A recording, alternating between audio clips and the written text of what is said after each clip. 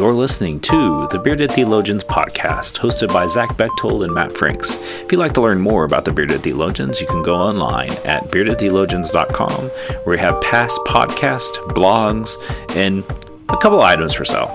So check us out, beardedtheologians.com. Thank you for listening, and enjoy this week's show. You're listening to the Bearded Theologians podcast, hosted by Matt Franks and Zach Bechtold. So this week on the podcast, while in the lectionary, those that follow the lectionary season of Advent, this is known as the Joy Sunday. This is the Sunday that you light the pink candle. This is the Sunday that you hear the words from Mary and the joyfulness of the anticipation of the birth of Jesus. However, in this season, as we are now post that event, one of the struggles becomes the Advent blues kind of creep in a little bit. And what I mean by that is those, as we start looking at our calendars, as January or those days get here, like December 24th, 25th, and then any other craziness we have after that, churches and people tend to struggle a little bit. And it kind of makes the season a little bit harder to get through because we just see everything that's going on. And we wanted to talk about the Advent blues today and talk about some ways maybe we can combat that, maybe what are those? And both Zach and I definitely could share some things on that, and we will. And so, Zach, as you think about that idea of the Advent blues, what kind of pops up for you? Well, it makes me laugh because we have this struggle, kind of a self-induced struggle, right, between Thanksgiving and Christmas. There's something every day. You have Thanksgiving, you have Black Friday, you have small town Saturday living, you have Sunday, you have Cyber Monday, you have Giving Tuesday, all within the first handful of days after Thanksgiving. And then you throw on Christmas concerts and Sunday school parties and this, that, and another thing. And we come out of the gate, out of Thanksgiving, leading into Advent, heading into Christmas, just, like out of a cannon, right? We just head first into it.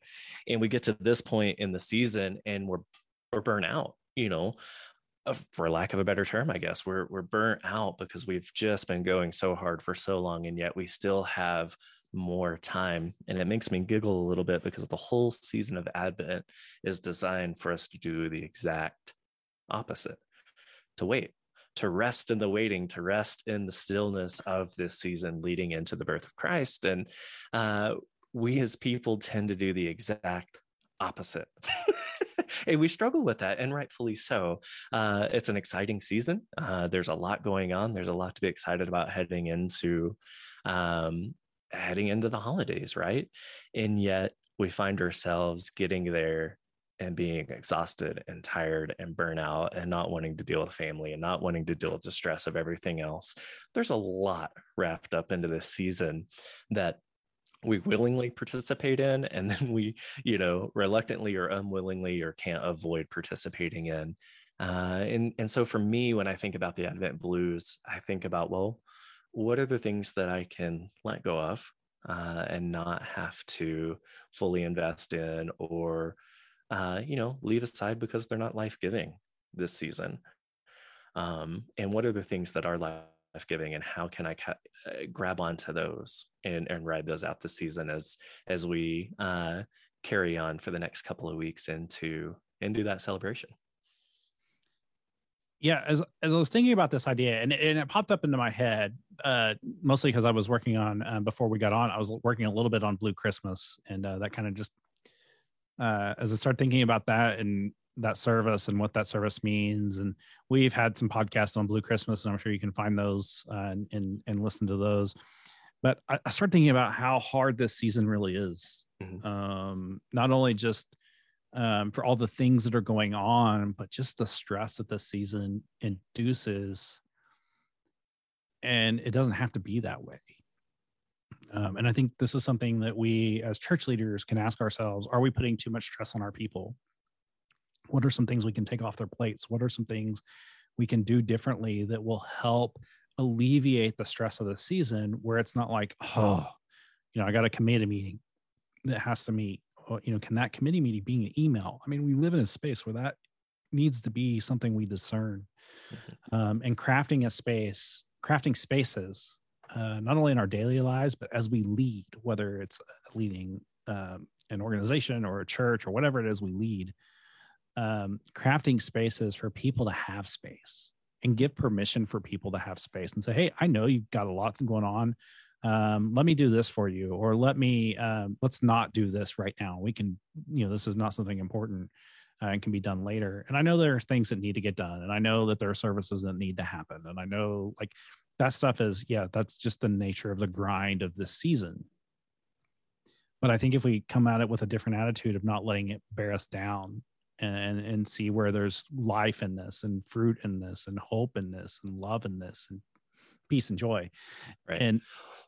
And then I think on the flip side of the season, that for those that struggle with this season, I'm one of those people where this season just is hard on me for a lot of reasons, is to not let yourself be consumed by it, but acknowledging that grief and loss and sitting with it and saying it's okay to sit with it too.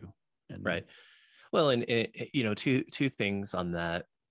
I hear a lot of our colleagues dread the Advent season because they approach it with with the mindset that it is a grind, right? I mean, anytime that we approach anything in our life of, oh man, this is going to be a grind, let's just bear it out and it'll be okay. Yeah, our attitudes aren't in the right place. We're not embracing what Advent is. And there's a point where we do too much and we feel like we have to do too much.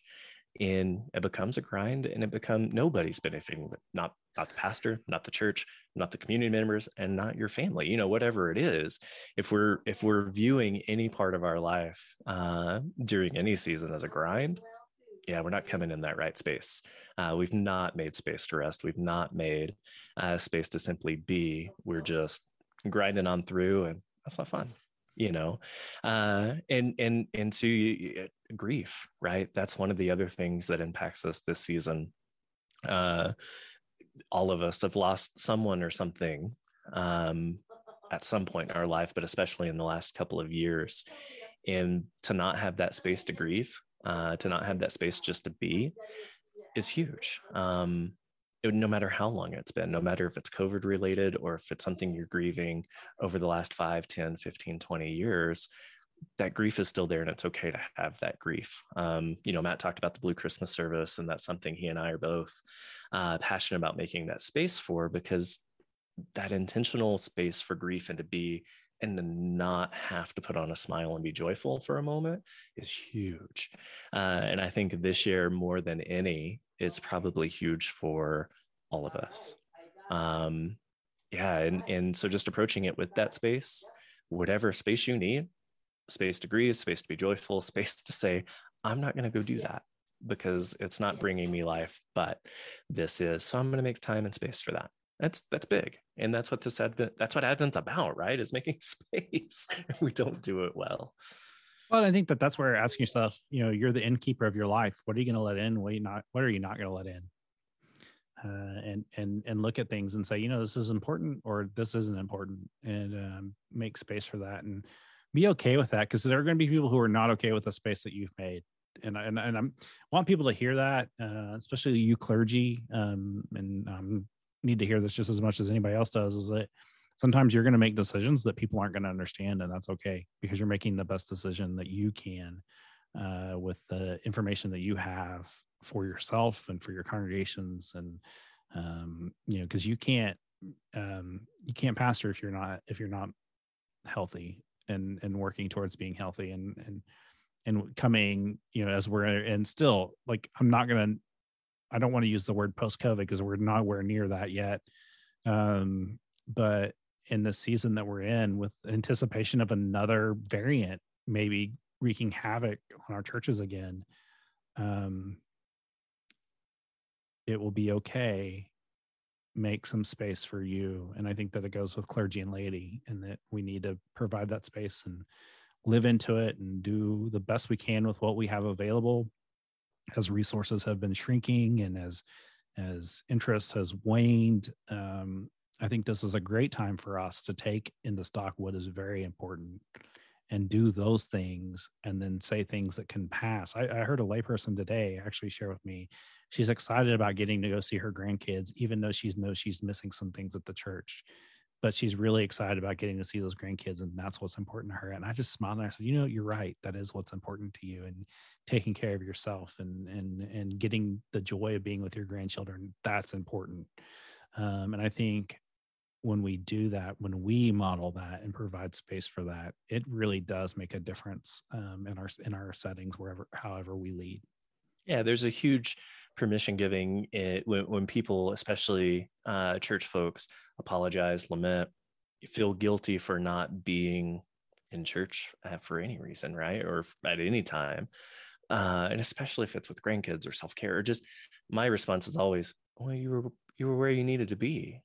That's where you needed to be for you in those moments. And guess what?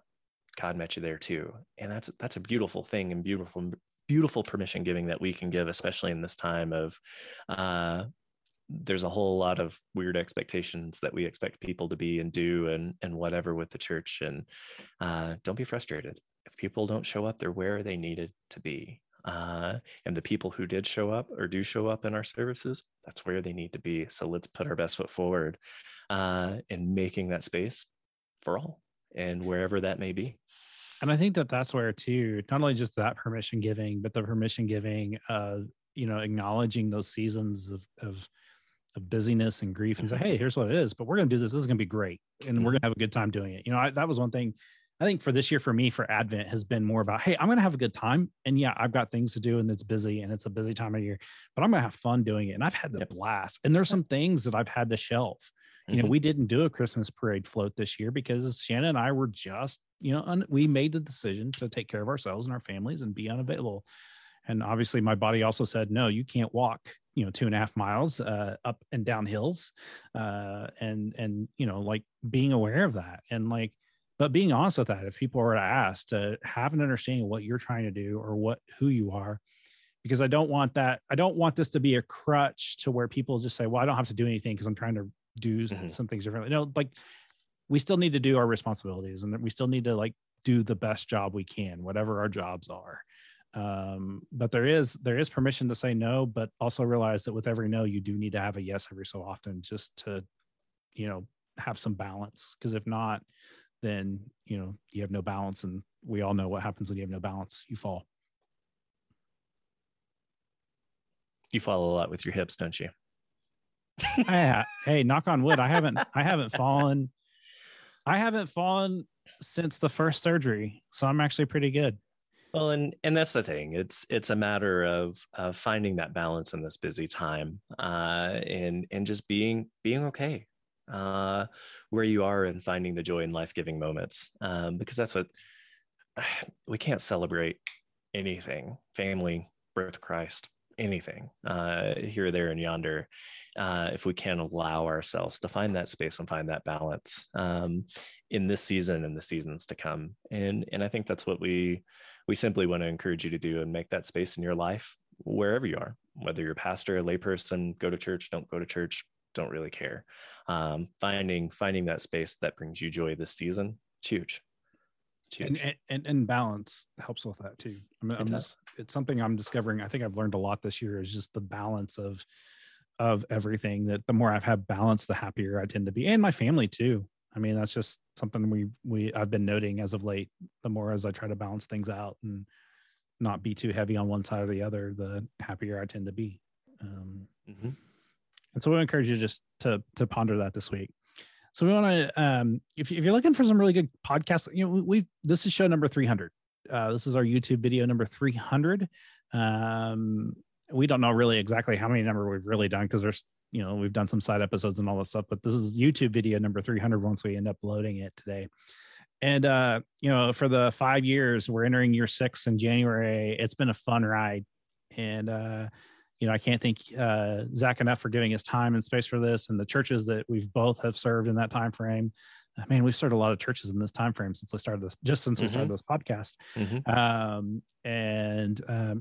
We have to give our shout out to our wives who support us in this shenanigan venture that we do with the craziness of being together and some of the things we've been able to do because of this and the ministry that this is. We recognize that, and we wouldn't be able to do it if it wasn't for our listeners. And we're so thankful for you. And, as we get to wrap on 300, it's hard to believe that we're at 300 when, 5 years ago, we were just jokingly putting something together. And I still will encourage you never to go back and watch that first 6 months of the Bearded Theologians, because it is rough. I watched one the other day and almost cried as bad as it was, but it's there. And so, you can find all that on our website at beardedtheologians.com. And Zach, do you have anything to reflect on as we finish up show number 300? Yeah, we just, like Matt, I just really appreciate you guys. Appreciate Matt. We'd be having these conversations either way. And we're grateful that you tune in and humor us from time to time. Really, it's a ton of fun. We love having these conversations with you all and hope they, make a difference in your life and get conversations started, and every now and then make you go, huh. So that's always my goal, and we appreciate you, and hope you have a great holiday season and a Merry Christmas. Yes. Nothing shocks us more when we hear that somebody actually listens to us. That brings us joy, but also is like, oh, it's humbling. Yeah, it's humbling. And so thank you for listening. And we do wish you a Merry Christmas and a happy holiday season. And so for that, the Bearded Theologians, I'm Matt Franks. I'm Zach Bechtold. Thanks for checking us out. Did you forget who you were? Yes. After 300 episodes. Yes. I knew it. First, guys, I want you to subscribe and like this video and push that thumbs up. Thank you for listening to the Bearded Theologians podcast. Don't forget to like, subscribe, and share on all social media outlets. You can check out old episodes and more information at beardedtheologians.com. Thanks for checking us out.